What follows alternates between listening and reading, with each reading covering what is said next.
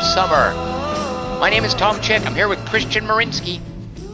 You can just refer to me as the black one. And with a Midsummer tagline, Kelly Wand, if the studio hired you and was like, what should we put on the poster to sell this movie, what would you tell them? Classic Sweden. It's like a tourism movie. I can't help but think of McCready in The Thing. Hey, Swedes. Yeah. What are some classic Antarctica? What are some other taglines for Midsummer? And then in the prequel, they're not even Swedish, but whatever. Another tagline I have is "Still interested." I could see that one coming. Kelly Wand, I just want to back up real quick. They weren't Swedish in the original either. That was the point. They were Norwegian. Exactly. Okay. But someone said, "Are we at war with Sweden?" Didn't they? McCready thought they were Swedes, and he gets corrected that they're Norwegians, and so they weren't Swedes in the sequel either, in the prequel either, because they were. But at Norwegians. least he named the thing correctly. That is true. Kelly Wand, so we so far have two taglines for Midsummer. Is this a movie worthy of a third tagline? May as well be on acid anyway at that point. And finally, yes, the sequel to the classic Anti-Romance starring Joseph Gordon-Levitt and Zooey Deschanel. Ha ha. Dingus hates it. Oh, Dingus got to see Midsummer. That's the exciting thing. Wait, well, I don't know that. Is that a 1,001 days of no? What is it? 500 days of days. Yeah. Okay. That's how long it feels to tell. Well, Dingus, give the listeners the basics about this movie. Don't spoil anything. We'll have Kelly Wand do that in a minute. Just tell us the basics.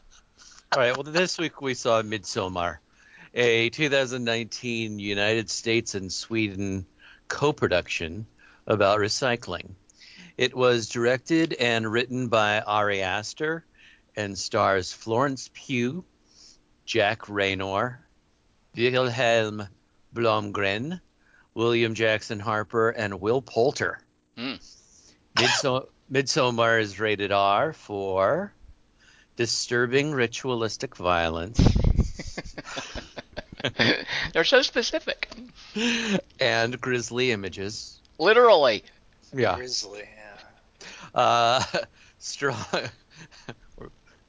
Strong sexual content, graphic nudity, drug use, and language. Man, they ticked off all the boxes there. Kelly Wand, is anything missing? There's nothing left.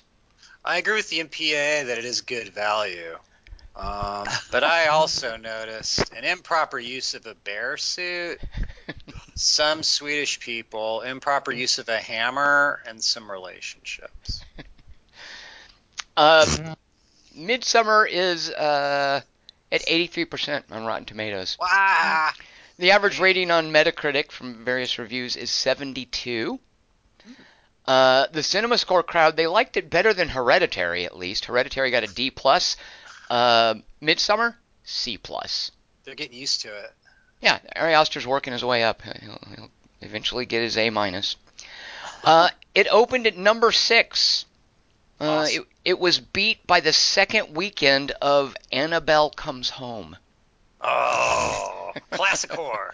It made $6.5 million, but unlike A24's other horror movies like The Witch and Hereditary, it did have a wide release. I was going to point out The Lighthouse was the one that A24 was like, yeah, we can't, this isn't a wide release. We don't know what to make of this. This is no Midsummer. Yeah, exactly. Midsummer, Hereditary, and The Witch, they were all like, yeah, 2,000, 2,900 screens, go for it. But There's Lighthouse, no they're tits like, in the Lighthouse. Yeah, they're just dipping their toes in the water. That never hit more than, I think, 900 screens. Let's see, what else can I... Oh, and that's it. We didn't do an Annabelle Comes Home podcast, so let the record show. I don't think we've ever done an Annabelle podcast, yeah. I know. Because dolls are scary. Dolls are as scary almost as wide open mouths. It's terrifying. When I was a kid, I was scared of dolls, and I've totally beat that fear. I think they're fucking easy to kill. I've decided.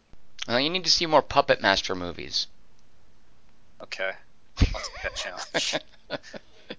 What's the one? No lie, Damien Chazelle, I believe, wrote a Puppet Master movie. Really? I think so. I think before last. Someone of note. I may be misremembering. That's what got me to do First Man, Tom. What the?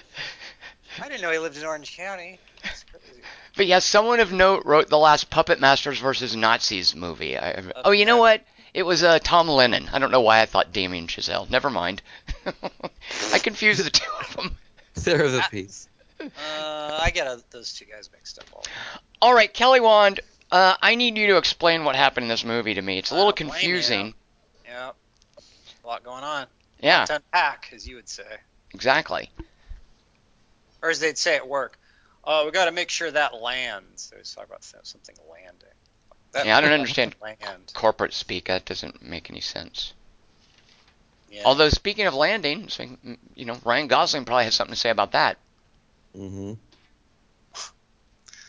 That's what he's famous for in that movie? In First Man, yeah. Yeah, that's true. He does land. That's his specialty. Right. He's putting something on the ground that doesn't weigh anything. He knew how to land that, yeah. That's why I liked it. All right, back to this movie. Back to Earth, Kelly Wand. Can't wait to hear Dingus's. Oh, I'm so excited. It's kind of the money, and then this is just the little foreplay that it's like it tenderizes us for the Dingus review. Okay. In other words, I didn't work very hard on this. Midsommar. Hey man, how's breaking up with Midsommar going?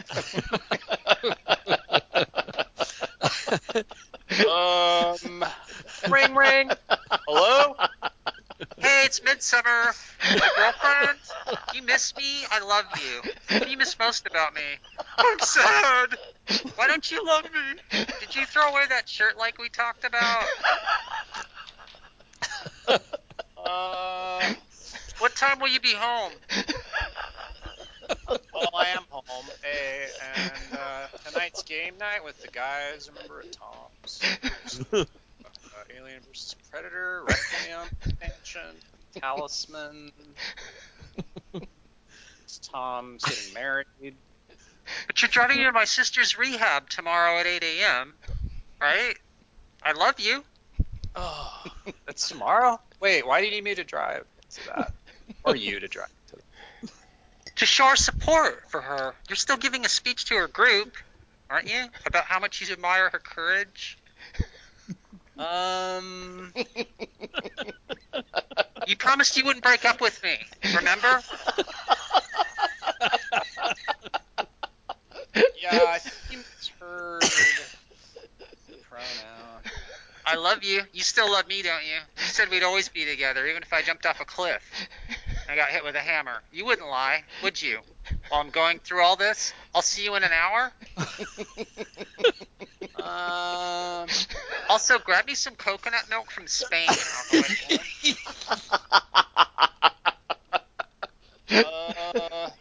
Hold on, I'm getting another call. Some firemen in slow motion find a stuffed moose in someone's house. Midsummer's all. No! Later at friends' night. Hey, bro, what's up, guys? Okay, I got the weed. Everybody's here. Let's do this. They all start drinking beer and turn on the TV. Some words are all The Mandalorian. They're all, yeah, woo! The doorbell rings. Oh, yeah, okay, so, so Midsummer might be coming over and also coming to Sweden with us tomorrow. Hide the beer. Don't say anything fireman related. Shh. Hey, girl! Why is it so quiet in here? Are you guys talking about me? You're talking about me. Why are you talking about me? I'm going to go to the kitchen and heat this quinoa that Midsommar made for all of us. Come, guys. You guys like quinoa, I hope. Who doesn't? Oh, Mandalorian. Did you see the Baby Yoda at the end of this episode? Oh, God. What the fuck? Actually, I've seen the last episode because at work, the Mandalorian turns out to be an alien from Crystal Skull. There's like a million clues. And Carl Weathers is Lando's clone. You guys didn't watch that one yet? Oh, sorry. Whoops. I said on all these game pieces. Gary, kiss me in front of your friends. They don't care. Yeah, I'm going to go to the kitchen. Here, talk to my male Swedish friend, Abba. So you're Swedish, huh? You guys sure were neutral during World War Z. I like you suddenly, Midsommar. Your boyfriend Gary's there. My friend also. You feel held by him. Does he feel like home to you? You should hear him when we're on the phone. He's like totally home. When he orders pizza, do you cry? When you go to the mall, does he set fire to the massage chair? Well, when you eat at restaurant, does he tell the waiter, my order is be simple, but then he say, I want waffles with the circles in them instead of squares and freshly squeezed raspberries. You've been spying on me and Gary.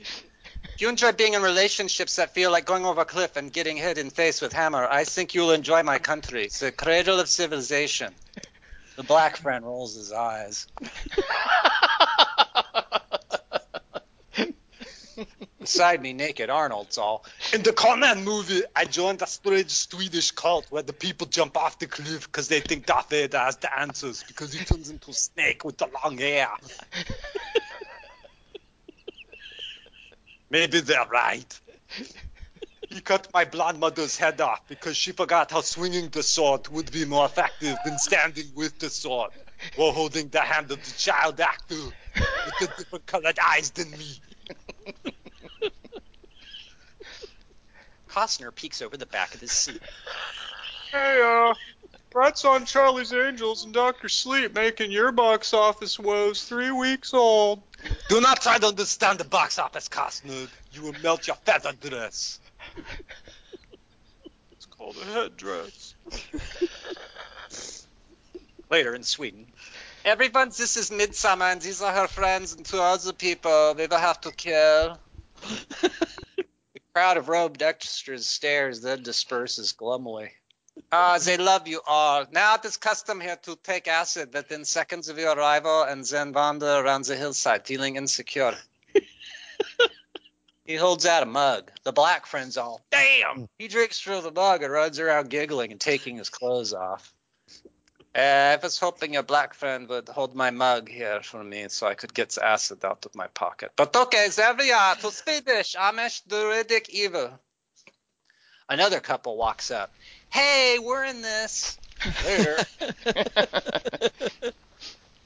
Midsummer, now that we're on acid, I think it's a good time to say let's break. Oh, Gary, taking this acid in Sweden has made me enjoy you. Hey, look, some grass. Midsummer capers around. A circle of Swedish girl extras in bonnets point and laugh at her. She starts sobbing.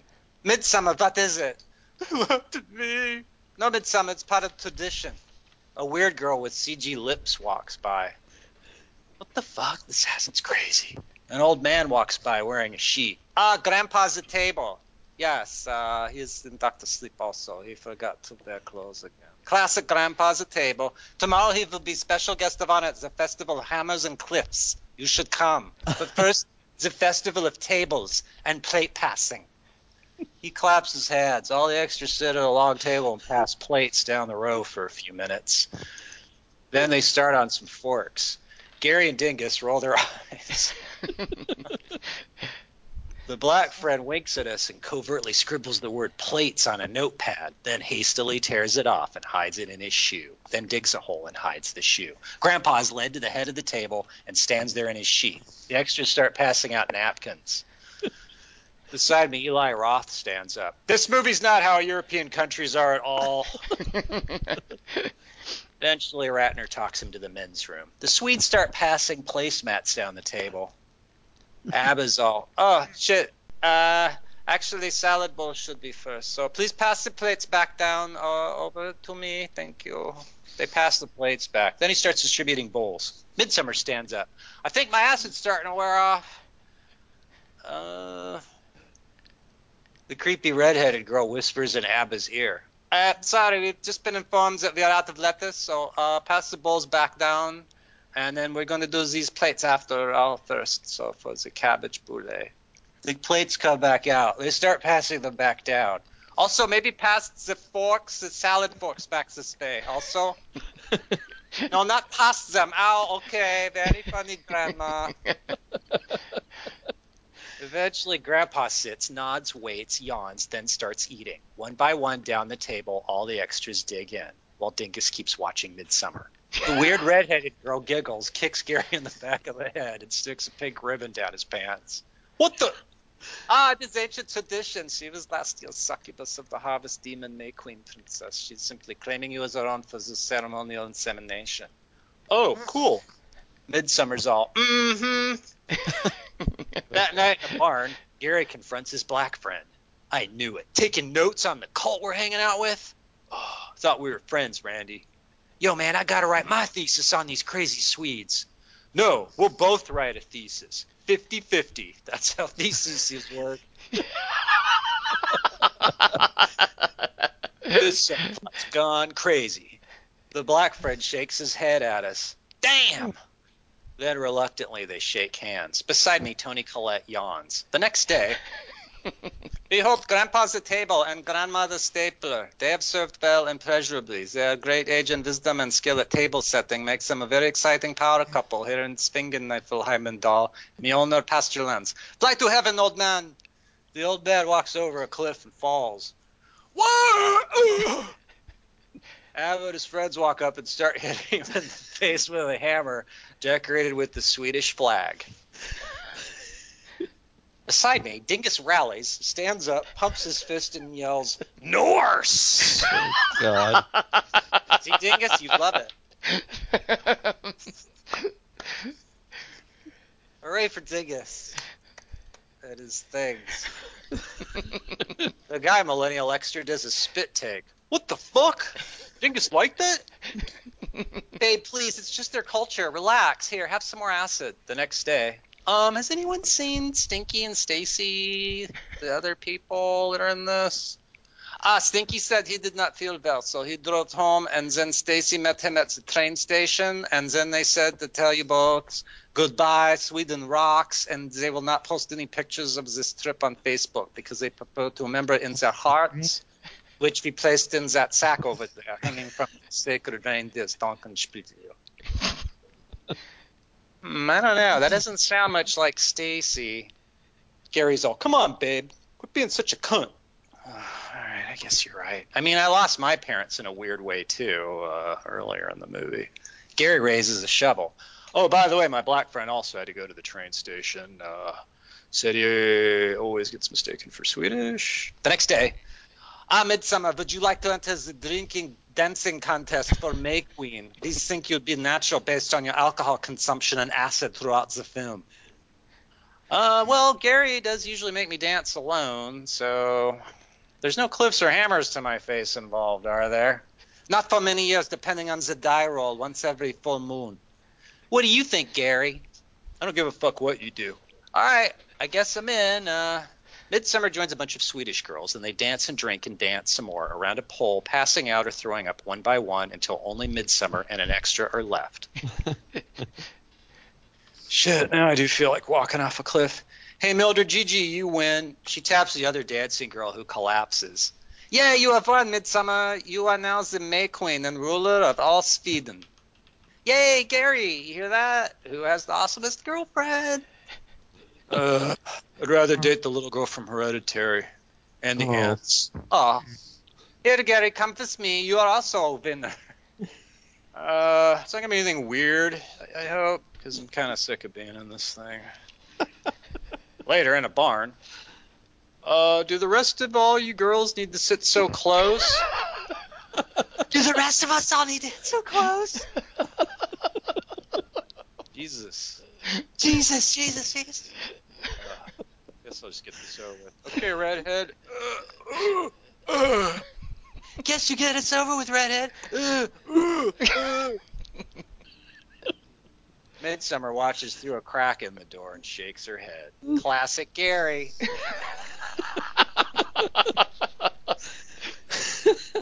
Later.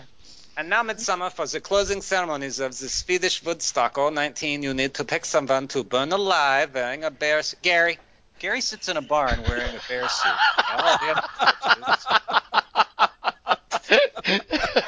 His barn catches fire around him. His expression's all, technically I still count this as me breaking up with her. Outside, Midsummer, wearing a flower made of crowns, sobs, then smiles and laughs. Finally, Gary's wearing something she approves of. The end. Kelly, that was great. That was exactly what I needed. All right, I'm glad that worked out. All right, well, Kelly, one, we know you like this. It's certainly, I think, a Tom Chick movie as well. But let's get Dingus in here first. Dingus, what's a movie better than this and a movie not quite as good as this? I would put the movie Titus over this.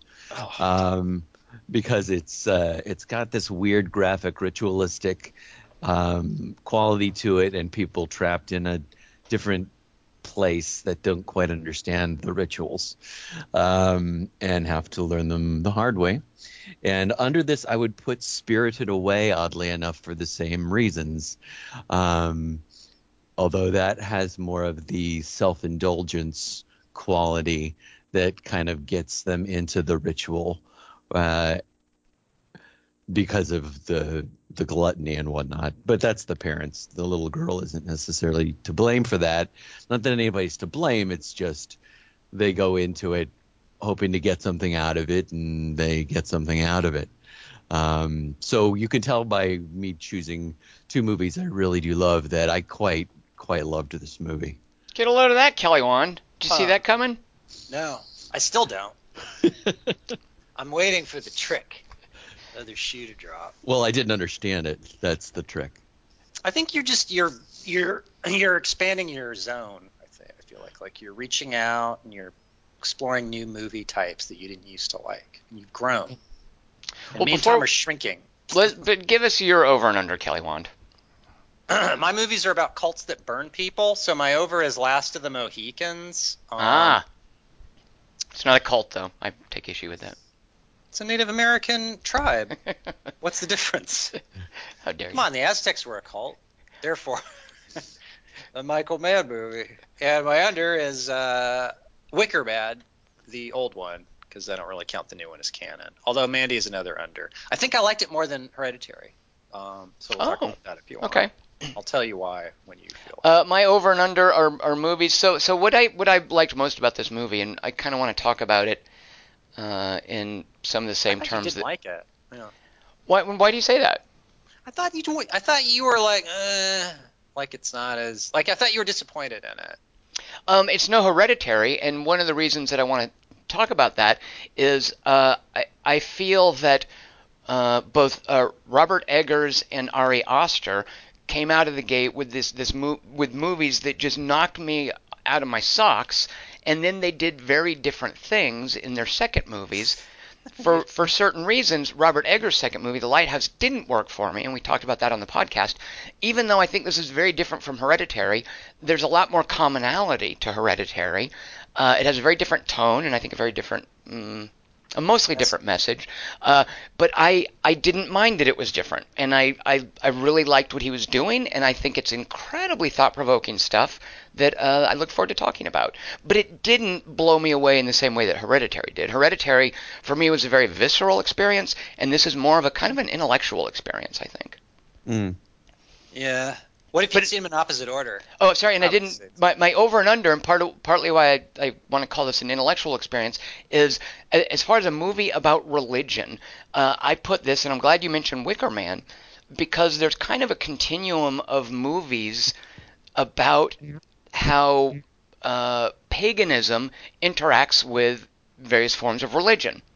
And I would start with a movie that I would put over Midsommar, and this is a classic, and I don't normally get grandpa movies, much less grandpa foreign movies, but I think Ingmar Bergman's Virgin Spring is brilliant, and it's an amazing study of Christianity as opposed to paganism, to the Norse mythology. And in Virgin Spring, it's very pro-Christian. Christianity wins out. I think this is not quite as good as that. However, I think it's better than The Wicker Man, which is weirdly specific to Church of England versus paganism, and it has this idea of the English Empire versus indigenous peoples, almost in a way. It's way more specific, and I don't think it ages that well. It's a little hard to watch Christopher Lee. It's kind of boring. It's weirdly paced, and watching Christopher Lee tromp around in a wig, especially after seeing, is it Anita Ekberg? Who's the hot blonde chick? Britt Eklund. Yeah, Britt Eklund. After seeing, they used a body double, and she regretted it because she's I had a better ass than that. Oh, Kelly Wand, I didn't need to know that. Now I'm sad. Yeah, she's sad too. So I think this is better than Wicker Man because I do think this is about how the modern age. It's Ari Aster basically saying, here's how fucked up the modern age is. Right. Here's how fucked up paganism is. Would you choose? Which one is weirder to you? How do you feel about the contrast? And I don't think he answers the question, which I love about this movie. It's her arc of she finds self-actualization through the cult. It's a triumph. It's a happy ending for her. She finds her family, Tom. And Dingus, I'm really excited that Dingus liked it, because I thought he wouldn't like it because there's no one very sympathetic in it. I would have thought maybe that would turn him off. Wait, Dingus, so talk us through why did you like this? Why would we have said? Why do you think we? Yeah. Were we dumb for saying it wasn't for you? Exactly. I thought you were having me on as I watched it. Wow. Now, so sure. It took me some time to. Well, no, actually, I loved it from the beginning because I really liked the way I love the way the movie is shot and the way it opens. Mm-hmm. I love the contrast in the way males and females treat their relationships among their friends and with each other. I found that fascinating. The way she talks to Christian, the way she talks to her friend on the phone.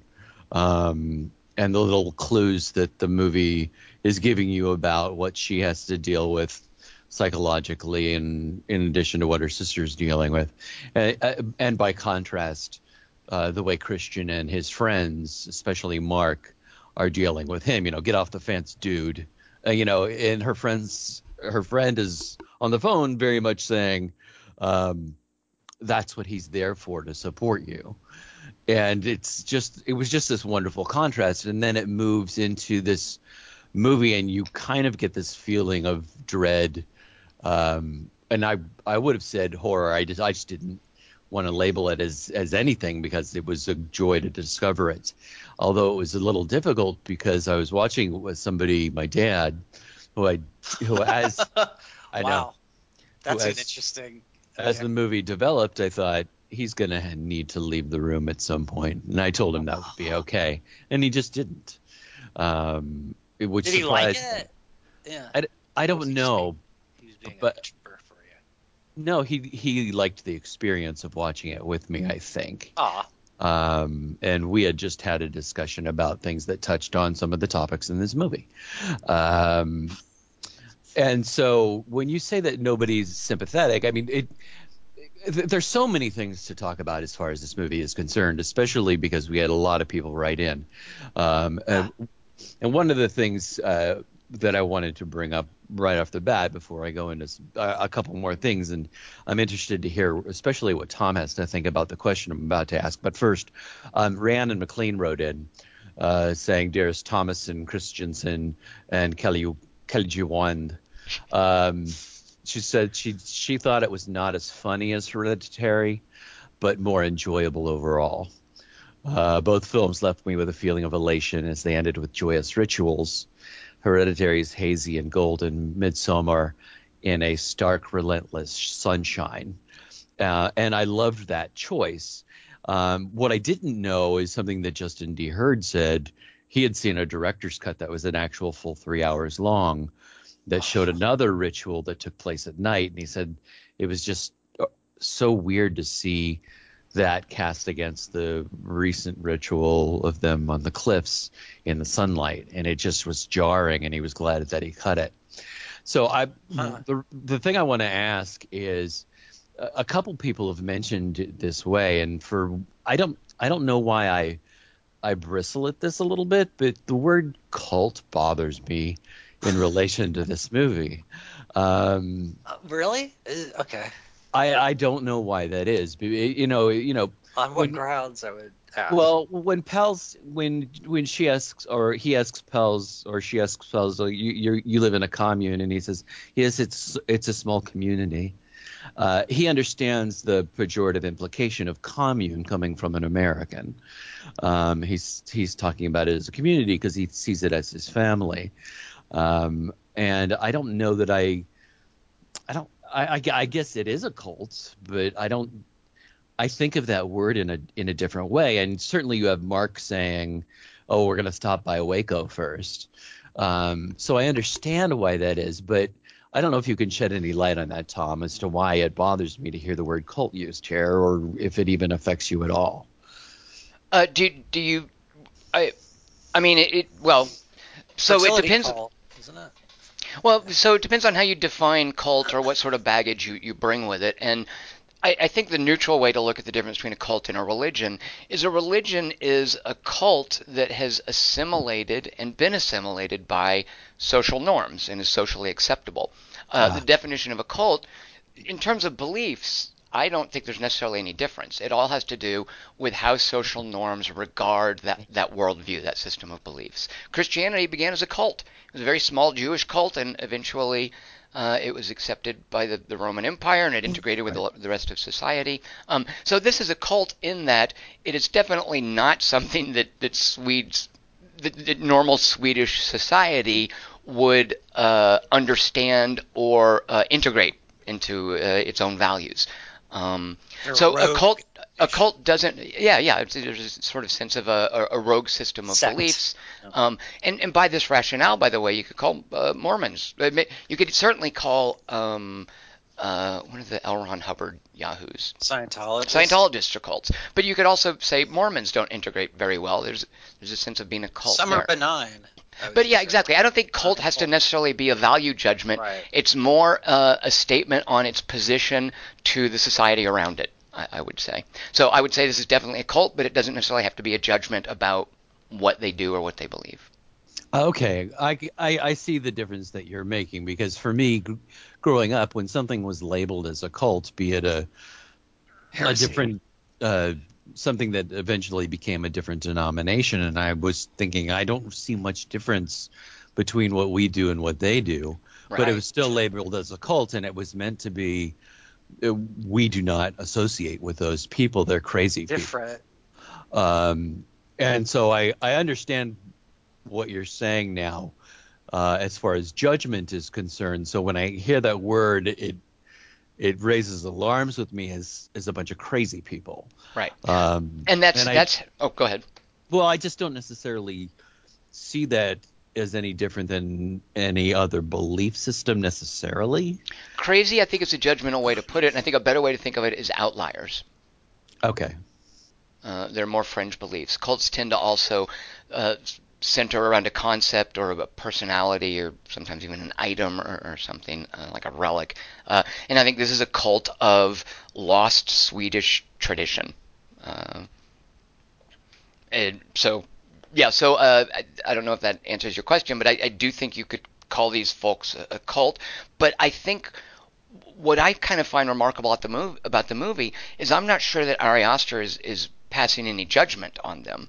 Right. Because the first part of the movie, and he does this in a very economic way and in a very short time period. The first part of the movie is this incredibly dark, grim, horrific representation of death in the modern age and how we use medication and suicide and the uncertainty of relationships, of how there's no real outlet for grief or anguish. It's this idea of being lost in the modern age, and just how by not having any sort of religious touchstone or moral touchstone for so many of these crucial parts of our lives, it can be very confusing for people. Whether we're talking about Danny's relationship with her boyfriend Christian, or whether we're talking about her sister being bipolar and committing a murder-suicide against her parents. And then what Ari Aster does is he then contrasts that with a society that is very ritualistic about death and sex and medication and suicide, about relationships, who you have babies with, where grief and anguish are expressed communally. Like literally, you get down on the floor with other people and you share their anguish. Yeah. And he's showing us how fucked up both of these can be. And I don't think he's necessarily passing judgment. Kelly Wand. But she's finding something that works for her. So, and in the way that religion works for anyone, it's working for her. Well, it works for her, but Kelly Wand, I think you could make an argument too that she is vulnerable and confused and medicated. Sure. That there's an element of brainwashing going on. She's gone through a horrible trauma. She's subjected to a more horrible trauma. And like, is this self-actualization really? Like, is her smile at the end? What are we supposed to make of that? Does it justify everything that the cult does? It's a happy ending the way 1984 has a happy ending. Sure, I would agree with that. Yeah. I would agree with that. but 1984 does not have a happy ending. No, but I mean, where I think 1984 is about a whole world that's like that, and for me, we're mostly in her head for the movie. Well, but the 1984 comparison is very apt, Kelly Wong, because the thing with authoritarian dictatorships and cults and even religions, they are world views. Right. And whatever we say is true. Exactly. Well, not we exactly. Make our like, truth. Here's the lens through which you look at your own experience in your life and the universe. You have to share this it. with us. Yeah. You can't. So 1984 and Midsommar are about a person being assimilated into that worldview. 1984, clearly Orwell didn't approve of it. Here, and you guys, I would love to know if you think this is right. I don't think Ari Aster passes judgment on whether or not it's necessarily a good or a bad thing. He expects us to make our own conclusions about that. For the people in the village, it's good. For you, Kelly Wand, like you seem to, I mean, I don't know if you were being facetious, but when you said that she was actualized through this experience, I mean, you That's seem... her arc in the movie. That's her character's Okay. arc. She's fine. She's liberated at the end. I mean, she's brainwashed too, but... Well, is it the difference between, I mean, her smile, I mean, you bringing that up is a great point. I mean, there's a difference between a beautiful smile and a beatific smile. There's a difference between beauty and bliss. It's like Joker. She finds transcendence through insanity. So I like that. It is interesting. The first time we see her smile is when she's been drugged for the dance. Like she's just miserable and unhappy, and poor Florence Pugh. I mean, that actress is amazing. She is, yeah.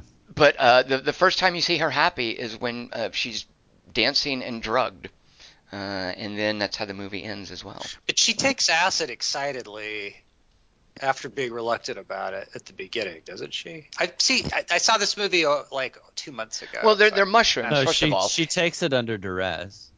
And that's a great little like social moment too, is that I think we've all understood, where your girlfriend wants to do one thing and your buddies want to do something else, and you don't want to pull or push from either side. Right. And if you don't take a stance, then it's just going to have to find some equilibrium. And in this situation, it's her collapsing, because I think this movie is about her being weak and not knowing what to do and feeling helpless.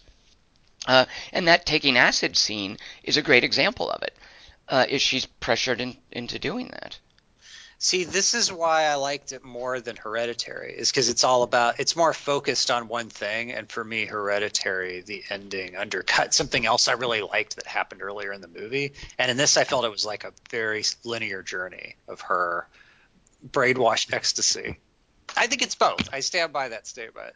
They're both about cults doing something. They're both about a cult bringing something about on unsuspecting people, and ending with the cult's success, like the cult overcomes any resistance. And also, furthermore, I think they're both about, there's this great moment early in Hereditary where a teacher's giving a lecture, and he asks about Aeschylus, like it's some ancient Greek tragedy, and he asks the class, "What do you think?" And one of the girls says, "It's like they literally can't see the signs that are literally right in front of them." And I think that's true throughout both Hereditary and Midsommar, with these cults doing this thing. Oh yeah, I forgot those. Yeah. Because there's all sorts of I only saw this for the second time this past weekend, and this is definitely second time. Oh, it's definitely one of those movies like Hereditary where you see it a second time, and knowing how it's going to turn out, you can have you see things that Ari Aster is doing that you didn't see the first time, I think. In defense of my self-actualization theory, mm-hmm. She does the dance. She wins that dance through her she's up against a tough brew, I would think. They should be seasoned at it, and so she still wins. So she's obviously born to be the May Queen. Does she win, or do they throw it? You think they threw it? I don't know. I don't know the answer. What if she hadn't won? Would the movie have been any different? I kind of doubt it. Right. I thought they looked like they were trying, but since you've seen it more recently than me, I thought you would. Well, there's several. It definitely looks like they're trying, but all of the girls are in on it, of course. there are several implications that they need outside blood to reproduce, so that the village isn't just a bunch of inbred weirdos. So I think that's Pele and his brother Ingmar, they've been tasked to go out in the world and bring us fresh blood. Girls with issues. Make friends. Not just girls with issues, but men too. Like they need Christian as well. Right. What did you both think of the subplot about the thesis and the boyfriends thing? Well, the interesting thing about that is that Rhiannon says that a lot of the reviews she read see the boyfriend as something of a villain, or at least a jerk or a dick, and she doesn't. He's there for ulterior motives. Is that well, it's just because he doesn't stand up for her properly or whatever because of the way he acts, and she says that she simply doesn't see him that way, and the very worst thing that he does is steal I think she called it the uni, because that's an unethical thing that he does. But as far as being a character, she doesn't see him as a bad guy necessarily. He may be let her come. He may be emotionally weak and not be able to take a stand, like when Mark says, dude, you need to get off the fence about this. You've been wanting to break up with her for a year. Right. There's a lot in that line that it tells us much about that character, like right away. Right. Well, and even too, when he says, you should go out with someone who's not uptight about sex. I mean, that one line there just casts a whole new light on the way that they end up using Christian as well. Like that. I love the opening of this, like just that slow burn of relationship stuff that Dave's was talking. So good. Fuck. Yeah. Like, and I'm kind of bummed that I knew what was going to happen from the trailers a little bit. I know you guys get on me about watching trailers. Well, that's what you get. Yeah, you asked for it. But also, by the time I saw it, everyone had seen it, and I was, there's posters for it. Right. But when you saw it, did you not know where it was going, or Dingus too? Well, John Renninger says that, who did not like this, by the way, says that he just thought there was too much foreshadowing in it. So I don't think the trailer would have made any difference to him. He sees everything that's coming as it's coming. And I think, though, that gets at this whole thing that Hereditary was doing about they literally can't see the signs that are literally in front of them. Right. What John Renninger calls foreshadowing is true, but I think it's intentional. It's to show us how oblivious the characters are to the machinations of these cults. Which is a really nightmarish... Like, it adds to the dread because you see it and they're just blind. That's the question raised in the classroom: is it more tragic if they can't avoid it, if they're helpless and that there's nothing they can do to change their fate? Does that make it more or less tragic? Well, if they could see it, they could change it, maybe. But the fact that they can't see it, they have no chance of changing it. Right. But all I knew was that it was compared, and I wished I hadn't known this, is it had been compared to The Wicker Man. So I figured, okay, there's going to be some weird cult stuff, and probably someone's going to get burnt at the end. I think I love even lame cult stuff. Like, I've never met a cult I don't like. What's that Christopher Walken one? The Prophecy? Isn't that a cult movie? It's about like Clive angels. Barker one? Angels fighting. Maybe that's not the one I mean. I might be thinking of the wrong movie. There's a Sam Neill was a cult leader, wasn't he? There's a Ty West movie called The Sacrament. Did either of you guys see this? Yeah.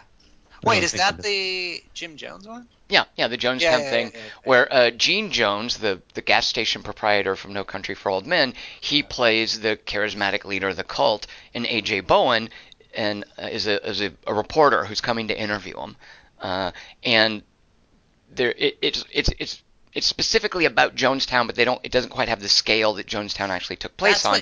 But they're telling the same story at a smaller scale. But you kind of ruined that movie for me because you're like, dude, it was a tenth of the people at the real thing. So, like, the movie should be the more spectacular. I don't think Ty West had the budget for that. But really? Yeah. That's like saying Titanic with, like, 5 casualties. Titanic was let's use a 40-foot yacht. Yeah, you just got to take on disasters you can afford to film.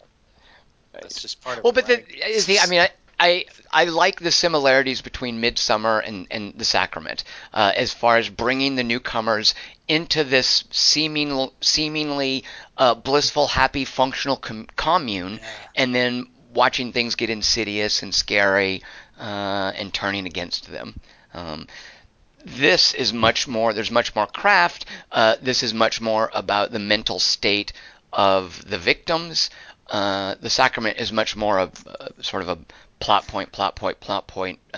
plot-driven horror movie in a way. Something I really enjoy about the cinematography in this is, and maybe this is part of the not judgment thing, or just like he's sort of hedging, is it's the cinematography when they get to Sweden is so beautiful. Like, oh, these great just groups of people in the countryside, and yet there's something wrong about it too in the same shot. Like you have all these people are sitting at a table, but there's still something off, and like you can tell the civilians from the cultists, and I like that mixture. Just like, oh, it should be beautiful. Yeah, like if you were really in Sweden, it wouldn't be creepy.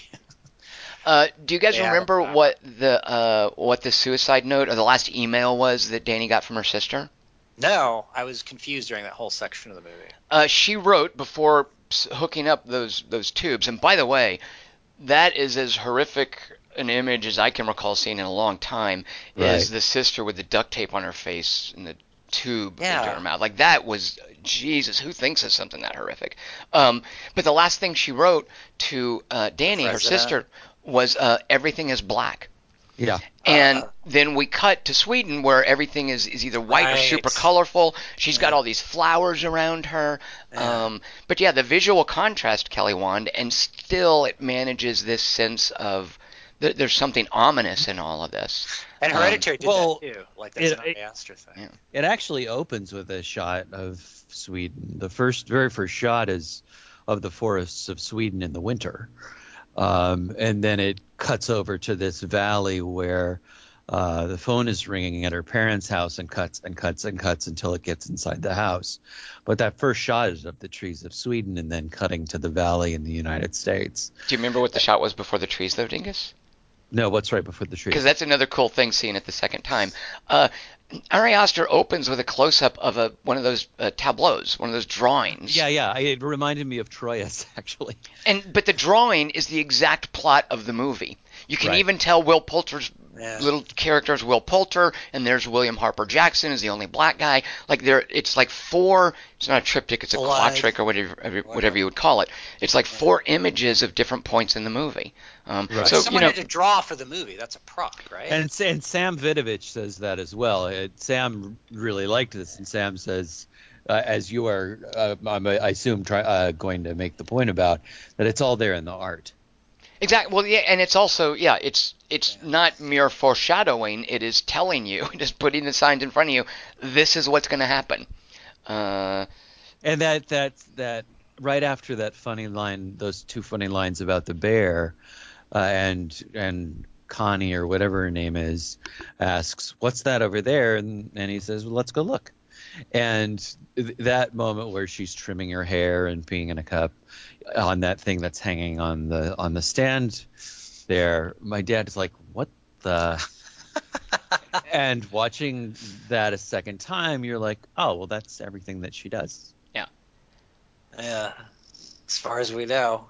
So I see what you're saying. John thinks of like the hair pie as being something that he saw foreshadowed, but it's a sign.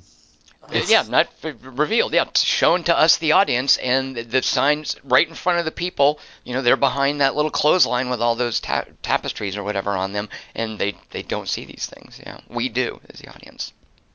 Right. I was disappointed when I saw it. I was sure that bear was going to tear somebody up.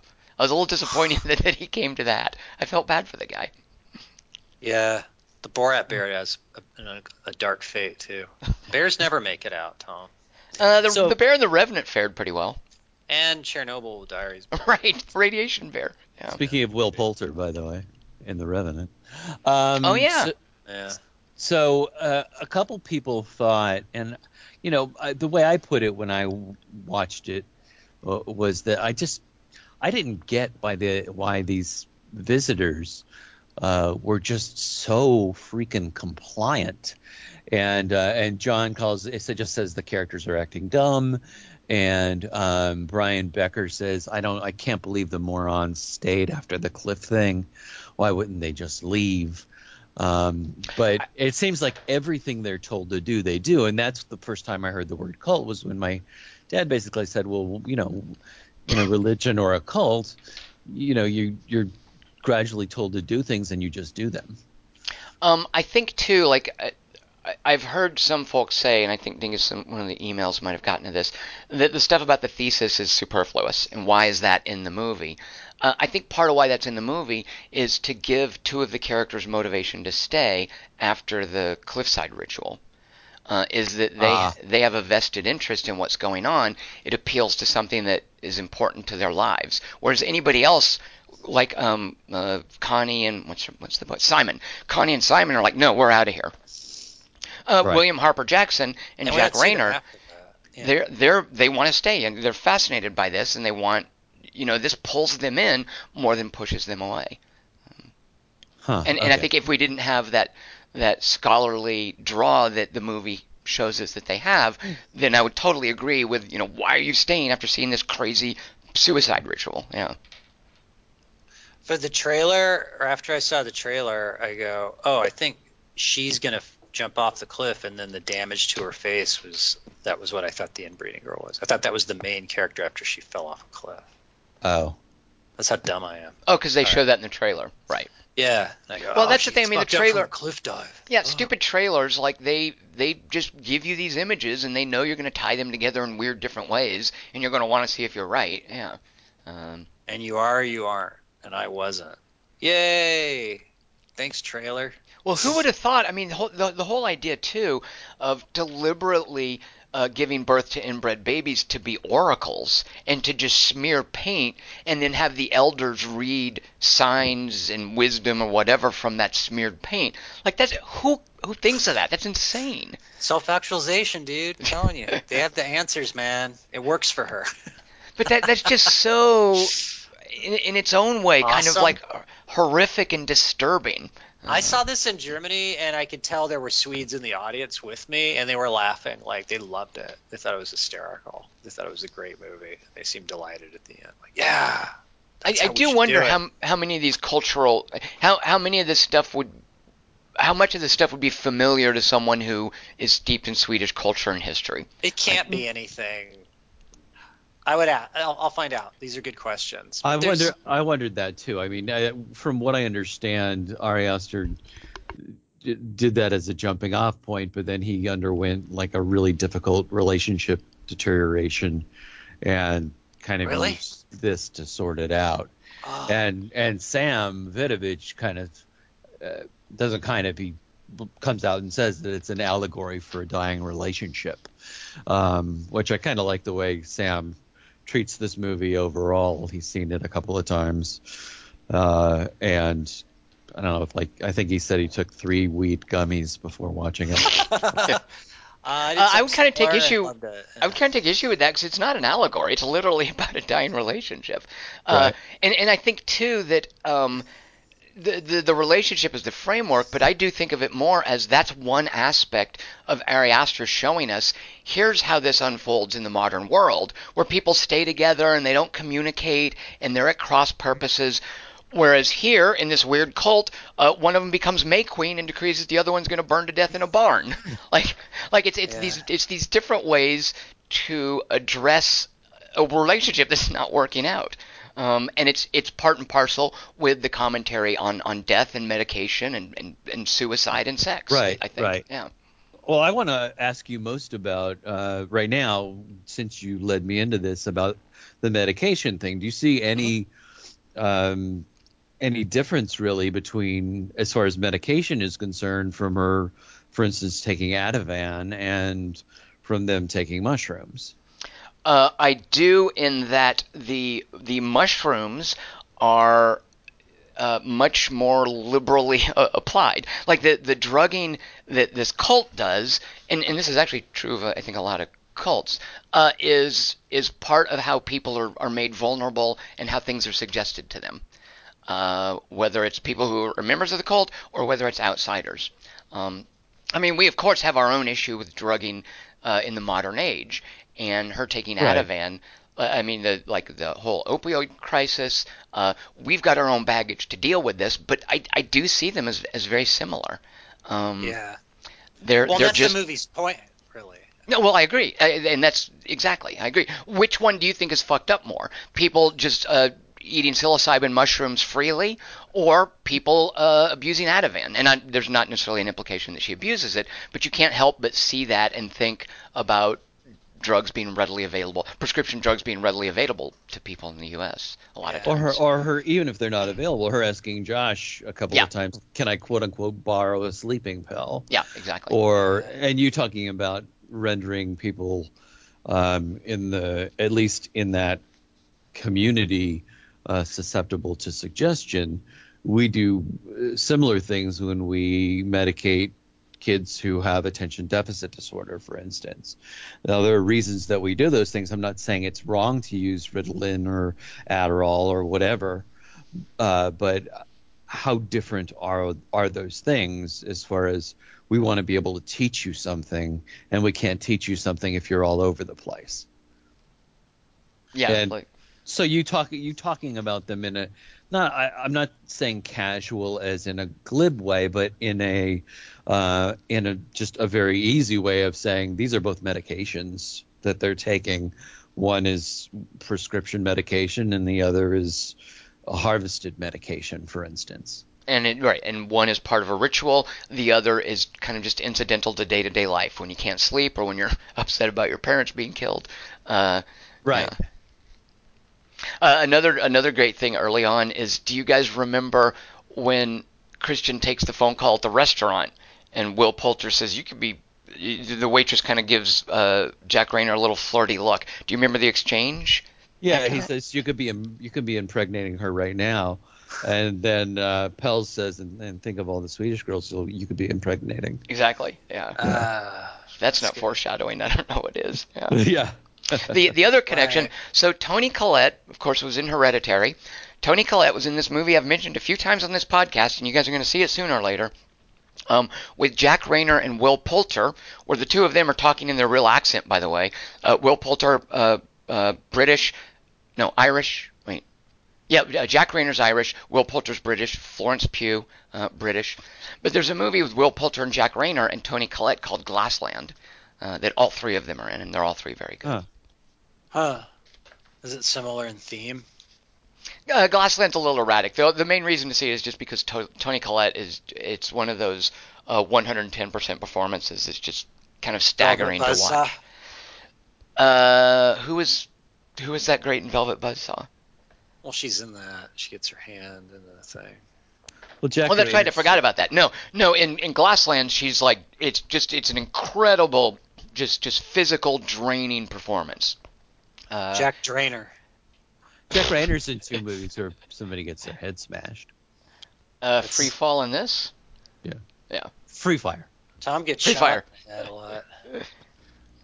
But Justin Hurd, and I don't know any better because I'm an idiot as far as it comes to the kind of drugs he's talking about. Justin Hurd says one of the things he likes about this, as opposed to a movie, I think the movie he brought up was Climax. He said it feels like they're actually taking drugs here. Yeah, by the standards of the genre, their dialogue's similar, but their coordination. She becomes a better dancer. That's all I gotta say. So for that. And certainly the assistance of the director and cinematographer. I mean, they're definitely complicit in representing a blissed out, drugged state of mind. Yeah. Okay. What did you guys think of the CG? When? Are we talking about the fire? The what, Dingus? The fire? Because I don't think that was CG. No. So there's very good. I love this use of CG. There's a Chilean filmmaker named Sebastian Silva. And another movie I've talked about is Magic with Juno Temple getting wrapped up in. She's just this very uncertain, insecure American girl who travels to Chile and then gets stuck with a bunch of people she doesn't really know. And at one point she takes drugs, and there's a shot where she's on a couch. And And the pattern on the couch is pulsing and weaving and moving around, and it's all CG. And it's Sebastian Silva wanting to represent her state of mind. So they do this with the flowers here. Like there's that one oscillating flower on her hat at the end. Well, what about that whole field that's certainly the field, right? The like field, water. But later on, when she's at that banquet table, the food pulsing, the flower in her hat, and yeah, definitely the field. The what? Are there birds in certain shapes in the sky in this, or was that something else I watched baked during the same week? A bunch of birds take off when the old man jumps off, or when the old woman jumps off the cliff. But I don't know about other birds. I like the hammer a lot. That whole sequence where she walks across, and you know she's walking, and a couple of our listeners took issue with Mark's lines being too ADR'd, including Justin and somebody else who just felt like he had some really great lines, but it just felt like they weren't really his lines and they were just put in after the fact. But when she's like, I'm going to walk, and you hear him behind her go, I can walk. You know, I can walk too, because he's done that whole like lie down, everybody lie down. I remember that. Well, I mean, it's worth noting that they give him a jester's hat. Like he's supposed to be the fool throughout the movie, I think. Right. Yeah.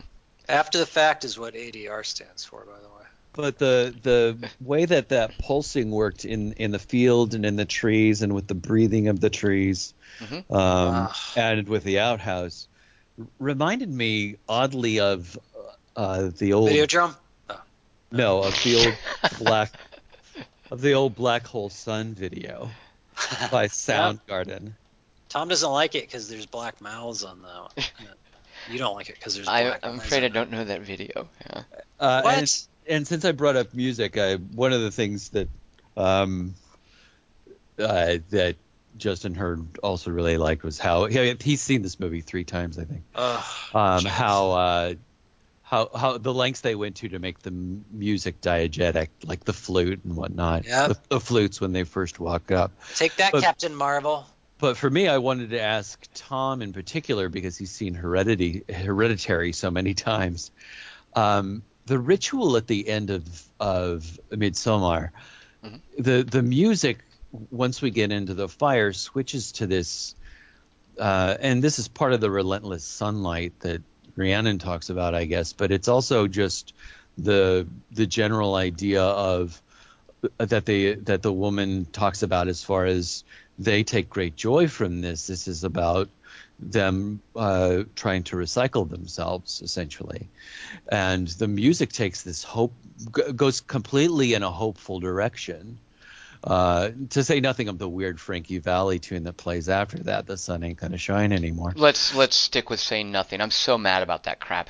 Ari Aster ends Hereditary with Joni Mitchell's Both Sides Now, and he ends this with Frankie Valli's "The Sun Ain't Gonna Shine." What is he doing? What the fuck? Those are so annoying. I don't know. I think he just looked up songs with the word "sun" in them. But I mean, he's so good at maintaining tone, and then after this both of these movies have this chilling final scene of someone's face, and then a dumb pop song. Ugh. I didn't understand that either, but I loved the music that he's playing inside. Right, up until then. The fiery barn, up until that. The music just goes from almost... You talked about the way that the community shares in what they're feeling, their grief or their ecstasy or whatever they're feeling. But I think they magnify it and broadcast it. You know, that sense of it being raised to the heavens when they're thrashing about outside, and some of them are in ecstasy and some of them are in pain. They're magnifying the sounds that they hear coming from that barn. And I'm wondering I'm asking you this, Tom, because I don't remember. What's the musical choice at the end, in the ending ritual of Hereditary? It is amazing because it is this weird, and it's unprecedented up to this point in the movie. It's this weird triumphant blare. It's music from the perspective of Paimon, who's victoriously coming into the spoiler for Hereditary, by the way, who's victoriously coming into the world. It's like a newborn baby, and he's got this new body. It's so out of sorts with the horrific stuff we've just seen happen to this family. Ari Aster switches gears, and it's weird and dissonant and triumphant, and just really disconcerting. People get burned up in that too. One guy. You. Yeah. You said something that reminds me of something that Brian Becker said when in his email, because he asks twice. He begins his email saying, "Should I have seen Hereditary first?" And then at the end of his email, he said, "But seriously, should I have seen Hereditary first?" Because he talks about how beautifully shot, how beautifully the movie is made, but he says that the plot left him cold. And you said something about Midsommar leaving you cold, I thought. Well, it just wasn't as visceral an experience as Hereditary was, I think. God, I loved it. I mean, I don't know about cold, but certainly I didn't feel like Hereditary. I went out and saw it immediately afterwards. I didn't feel the need to see this again until we were going to do it for the podcast. And you loved it visually and went, "Oh, look, all this stuff I didn't see." Let's see. Yeah, I mean, I would say I really liked it. Like, I don't think it would necessarily be on my top 10, but I really like Ari Aster and what he does. And for me, Hereditary is a far better example of what he does. Should be in your top 3, dude. What's wrong with you? Oh, okay. Let me revise that. But I do admire too, like any horror that is in a unique setting like this, because I definitely think this is a horror movie. But horror in a sunlight environment is such a brave way to do it. Yep. In a colorful, cheerful environment. Genius! Fucking genius! Visual genius. I couldn't think of another movie as successful at that. Although Hereditary does a little bit of it. And Scream. The problem... It's so weird to hear you say that, because to me, Hereditary, in memory, and I could only watch it once, sadly. I'll probably watch it again at some point, but it was a tough watch for me. It seems unremittingly dark to me. It's shot on a soundstage. I mean, they built their fake house, and that's mainly where it takes place. There are a couple of... shot in a parking lot. There's the party, a couple of schoolroom scenes. But Hereditary is basically on a soundstage. Okay. Whereas this is obviously the cinematographer who Pogolzowski. Am I right about that? Well, it's shot in, I think, Bulgaria, maybe. But their cinematographer, I think, is a Polish name who shot Hereditary as well.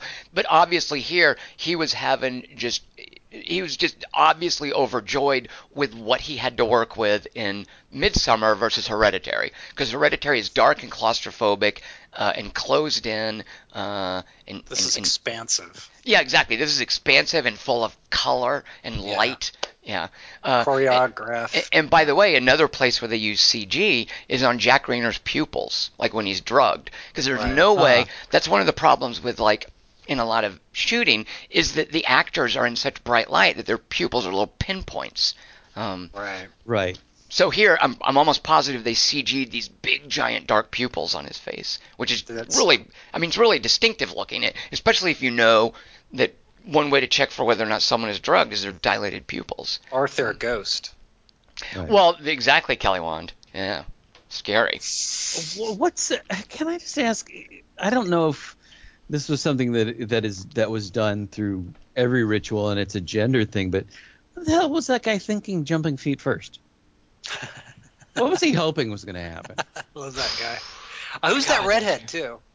Have we seen her before? I don't think so. She looked really familiar. Like the exact same kind of role. Like she's been a demon child and something. All right. Oh, maybe we have. She looked really familiar. Oh, you know what? She was in tell me if I'm crazy, A Cure for Wellness with Dane DeHaan, the Gore Verbinski movie. Oh, I didn't see that, so maybe. You might be right. You haven't seen that? Should I? I'll feel bad, but also you should. Okay. Try to watch it and tell me how far you get into it. Okay. Who's in it besides Dane DeHaan that I would make me excited about the cast? Girl, someone you like's in it who's old. All right, I'll just take that. Dane DeHaan, I can't, I can take him if he's with Cara Delevingne. Well, you'll like what happens to him then. Oh, good. Okay. Give it you. What did you guys think of William Jackson Harper?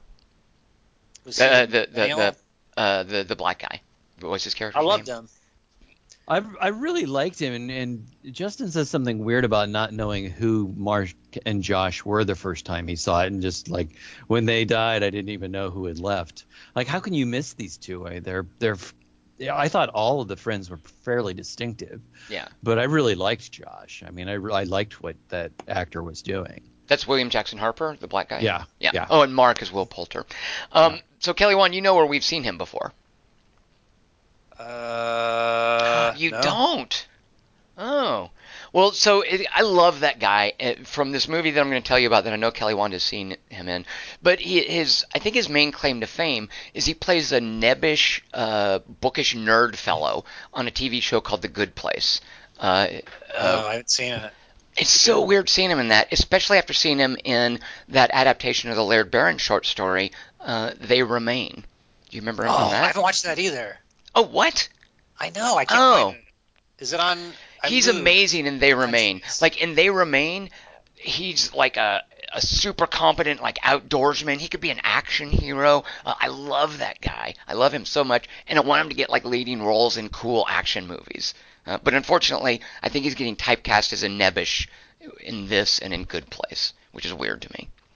Huh. Okay, I'm dumb. The redhead girl wasn't the same one, but the redhead girl from Cure for Wellness is who is in The Survivalist that I got this. Oh, right, Mia Goth. Yeah. Mia Goth. Mia Goth, and she's also in that horrible science fiction thing with Robert Pattinson called Still Life. That can't be right. Marrowbone. She's in that. By the way, if you think you're dumb, Kelly Wand, here's how dumb I am. Yeah. The last Puppet Master movie, not written by. It was written by. No, here. I can't believe this is a callback. But go on. It was written by Craig Zoller, the Bone Tomahawk Dragged Across Concrete guy. He wrote a Puppet Master movie in between those two projects. Well, Cameron did Piranha with the flying piranha. Yeah, Wait, was it good? No, because I watched it, and Tom Lennon was the lead actor in it, which is why I thought it was Tom Lennon. But no, it's not good. And I thought Tom Lennon was Damien Chazelle. That's why I thought Tom Lennon wrote it, is because he was in it. Imagine Tom Lennon as your lead character, and he's not trying to be funny, which is what he normally does. And now have him have a bunch of like Nazi puppets chase him around in a script by Craig Zoller. Sounds like Yoga Hosers. There you go. Yeah. But I thought Craig Zoller was the Chernobyl guy. Writer. No, what's his name? That's Craig Mazin. Mazin, yeah. We're fun. It's fun to listen to us do this for long periods of time. Just like watching Midsommar. Huh. And Dingus, I don't think you have to say Midsommar. I think just say it like they say it in the movie. That was the girlfriend's name, right? I love that you called her that. You guys haven't seen her in other stuff, I guess, either. No. Wait, her name sounds familiar. Right? Have I seen her in something? She's done some like indie British things. So you're gonna know who she is. She's in.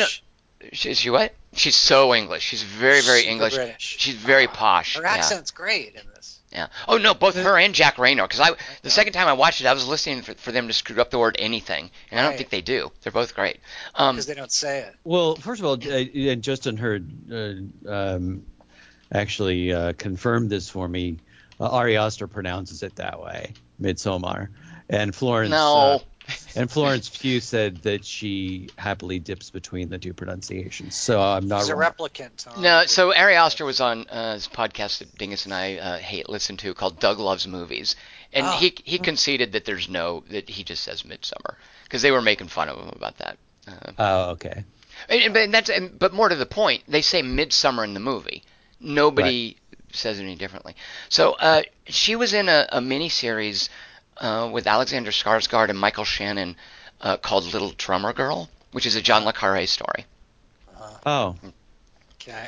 And she's great, and it's all about her. It's about a stage actress who gets recruited for a Cold War espionage plot, and it's done by Chan Wook Park, the guy who did like Old Boy and Shining Through. He did The Handmaiden, which we all loved. Well, I find it fun to tell people when they ask, "Well, what's the podcast movie this week?" to say, "Well, I'm going to have to watch a movie called Midsommar," and they look at me like, "Wait, what?" What are you saying? What's that word you said? What? How can they not get from the context? I don't know. Fucking with the vowel. I'm just messing with them to hear. Is that what your dad said after you saw it with him? I love that you saw this with your dad. That's so. Also, real quick, the reason you guys are going to know who Florence Pugh is she's in Greta Gerwig's next movie as one of the leads in the adaptation of Little Women, which is, I think, out this Christmas. Ugh. Why are you going, She was also in a movie called Lady Macbeth, which I have not seen, actually. Right. I haven't either. It's that indie British thing. Yeah. And oddly enough, Jack Rayner was in Macbeth.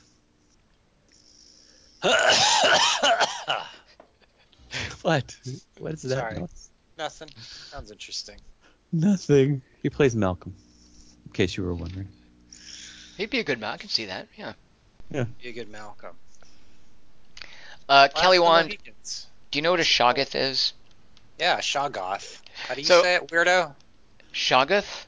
Shoggoth? Why are you calling it goth? It's not gothic. Yeah, it's me, a goth monster. No. There's a point near the end of Midsummer where she's in that big flower costume, and I thought she looked like a flower Shoggoth. Like she's a big old, just mass of flowers. It's like a dress thing that's huge, and she's just like a flower Shoggoth, which I thought was awfully cute. There's a moment where she's stumbling around in that flower outfit and wailing as the thing burns behind her, I think, and the others are running about, and one of the girls runs between her and the camera, and she's the yellow one there, and it looks like she's trying to wrangle an audio cable, but it's really just like one of the roots that the dress is dragging around. But I'm like, you just left in a girl grabbing an audio cable. It's one of the grips, yeah. We don't have a cow. We have a bull. Before we close out, I want to ask you guys, why don't they show us what happens that Jack Rayner gets dragged into the barn instead of their candidate? Because they say to her that they do the little ping pong ball lottery draw because they have 4 people. They have Connie, Simon, Will Poulter, William Jackson Harper, Jackson Harper. They're the 4 outsiders. Then the 4 insiders are 2 people. I don't know what the 2 stuffed people are, but then there's Ingmar and some random 4th guy. And then for the 9th person, they do the little lottery ping pong ball spinning machine. They draw a name, and the guy comes forward, and he stands next to Jack Rayner, who's paralyzed in the wheelchair. And they say... It's Rayner. I talked to Roy Oster. And they say... I don't know. What did I just say? Well, I was making fun of the Midsommar. But go on. Okay, sorry. But they say to Florence Pugh, they say to... they tell her, we'll wait as long as you need. Choose which one is going to go into the sacrificial barn. And then we cut to Jack Rayner in the bear outfit. Does she pick someone and we just don't see it? Does she not pick and it's rigged? Why doesn't Ariosto show us what happens there? She picks the boyfriend. I think it's now. Why do you say that? I mean, that's obviously supposed to be a reveal. The implication. Okay. Yeah, she has to. I think it's definitely the implication because of what's going on with her. Emotionally throughout that whole sequence. I'm shocked you think it's ambiguous. Well, I'm curious about where does that decision come from? Is it because she saw him having ritualistic sex with the redhead? I think it's everything that's happened in the movie. I think that's her moment. I mean, you don't, and her coming to terms with it is her smiling at the end. That's her going, yeah, this was a great idea. Well, the queen rides alone. Yeah. And it's her eye is fire. Actually, Justin Hurd says that it's a Mark mask. It's not him. What? Tom, thoughts? No, I heard you. Well, no, they skin him. I mean, that's the thing. I mean, somebody comes in wearing his face, so yeah, it's not a Mark mask. It is his face. Like he goes missing. I love that they don't, with the exception of Simon, where they pull his lungs out through his back. That's horrific. We don't find out specifically. We see William Jackson Harper's legs sticking up out of a garden. We see Connie like waterlogged Yeah. Like we don't know what horrific things happened to them. No, it's better. Your imagination. No, I think it's definitely better. Yeah. Yeah, that garden grew a foot overnight. It was amazing. So Justin says that the guy wearing the Mark face mask, that's literally his face. I do understand that. Yeah, it's probably the guy who was mad about him peeing on the tree. Yeah, that's what he says. It's Ulf, the guy who got mad at him for pissing on the ancestral tree.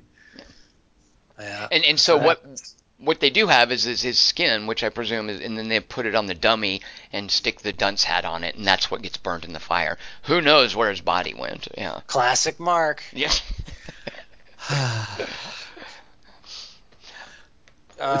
So the moment where that guy is screaming is just the yew tree didn't work for him.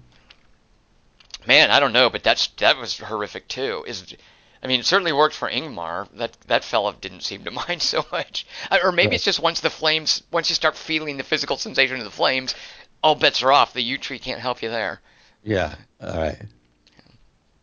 But although Jack can't move or talk. Jack Rayner didn't seem to mind being burned up. Yeah, he was pretty chill about it. Yeah. At least I'm broken up with her. So Sam thinks the lead is amazing, and he brings up specifically her two different moments of sobbing at the beginning and the end of the movie, and how moving that was. But he thought everybody was amazing in it, but particularly her.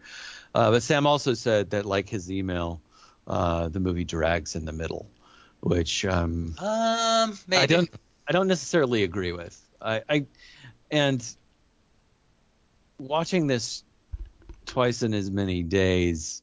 Oh, I could see returning to it. What's your dad think on the second viewing?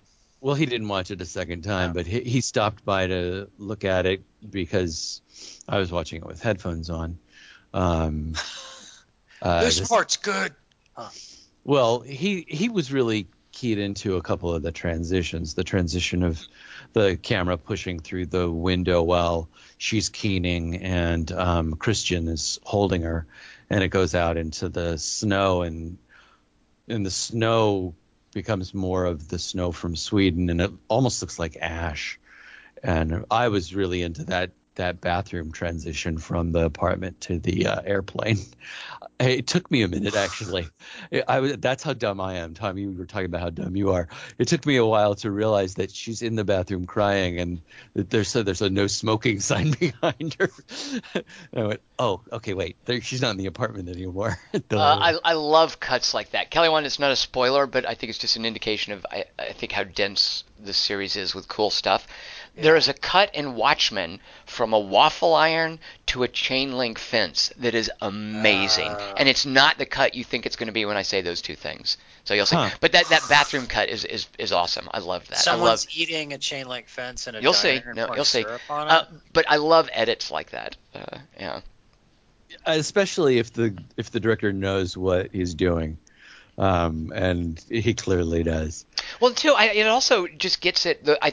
The way he shoots Hereditary, and it's partly because it was a set in a soundstage. They built that house, but also he was playing on the theme of people being dolls in a dollhouse.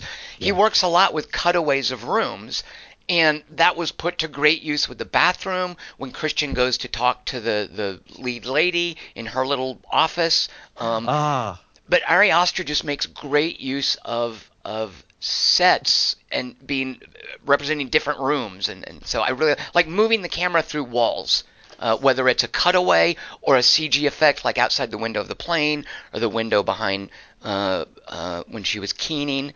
But yeah, I love those sorts of edits. Yeah. What about if it's a four-sided die in Dungeons and Dragons and then it dissolves to one of the pyramids? What movie is that, Kelly Wand? I gotta see it. I don't know. I'm pitching it to you right now. Oh, sweet. It's a mummy movie with Tom Cruise. We should make a Dungeons and Dragons movie and see if we can get someone famous like Jeremy Irons in it. I did love that waiting room scene. I mean, I loved his little waiting room, but I loved his meeting where he's standing and he's like, I want to sit in this chair far away from you, but I realize I'm supposed to sit in that chair. Right. The body language. Oh, it's so good. And it ends, I think, with him going, I think I ate one of her pubic hairs, and I think her response is, sounds about right. Yeah. Dude, the dialogue in this movie is off the charts, in my opinion. I think it's fucking iconic dialogue. Oh, it is. I Jeez. That's one of the things I really did love about it is from the we're not gonna talk about the bear then. What's a bear? Yeah. I mean, I love that. A24 did an amazing sort of gag promotion for this movie where they're selling a little bear in a cage, like a figurine, and the tagline is "It's a bear." There's all these little merry scenes of people being given this gift, and the tagline is "It's a bear." Did you buy one? I don't know. I don't think it's a real thing. It's just if you just Google "It's a bear" A24, it's just a weird little promotional thing they did for Midsummer. They're selling an ant farm for Hereditary, by the way. And I love the bit of dialogue with Christian and Danny on the phone at the beginning where he's doing that thing where he's saying, she does this every week, and she does it because you let her. And Danny's response is, well, I don't let her. She's bipolar. I mean, I see what both of them are saying, and I really like the fact that Rhiannon comes through and says that she kind of empathizes with the guy's plight, but that whole she does it because you let her get away with it, and you go into crisis mode automatically, and she's like, I don't let her. She's bipolar. I just found that fascinating. Well, the thing is, I really don't think I think the movie does a great job of not villainizing either one of them. Right. And anybody who looks at this and says, "Oh, the boyfriend is a terrible boyfriend." I mean, they're both weak. They're both weak and inaccessible in their own ways. They both have their own baggage.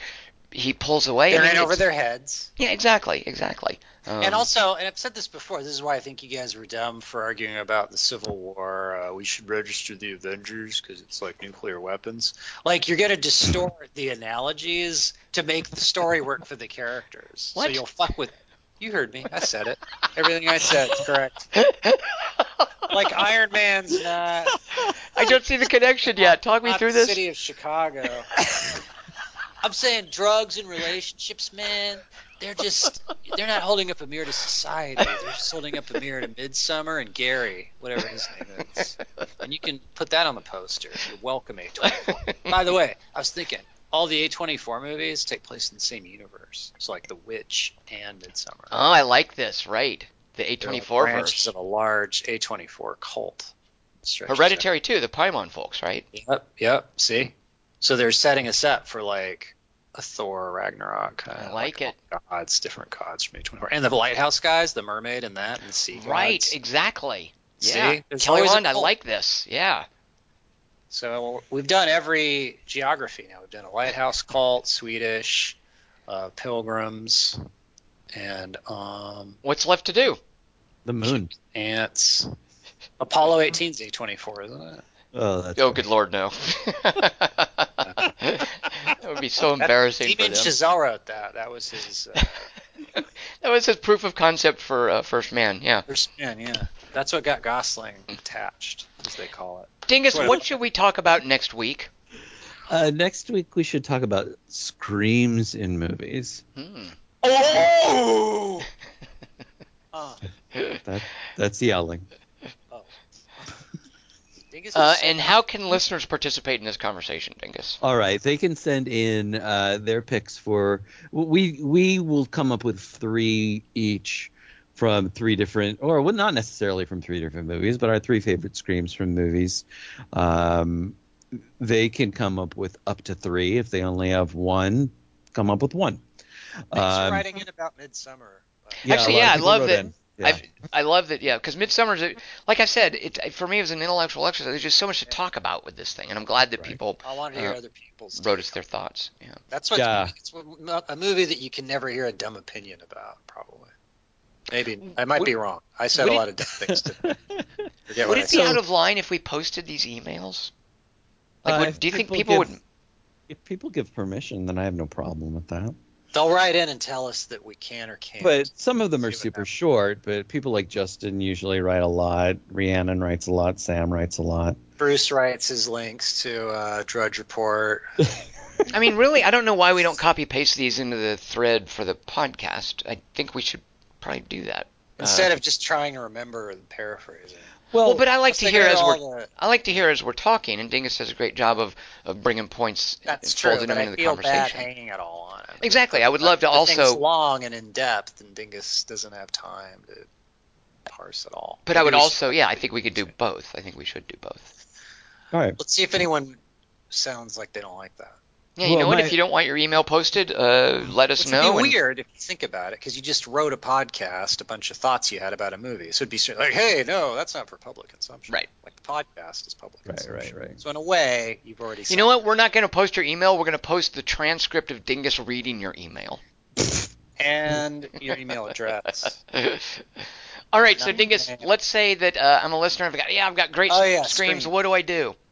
You write into 3x3@quarter-to-3.com. That's 3x3@quarter-to-3.com. Please send it in by next Sunday at 11 p.m. That being, what is that? December 1st, 11 p.m. Pacific, yes. Okay. Join us for that. I'm Tom Chick. I've been here with Christian Molzowski. Yes, Christian Morosky.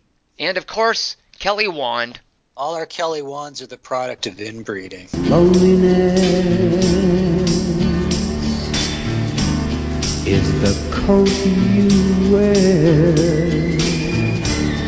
a deep shade of blue is always there.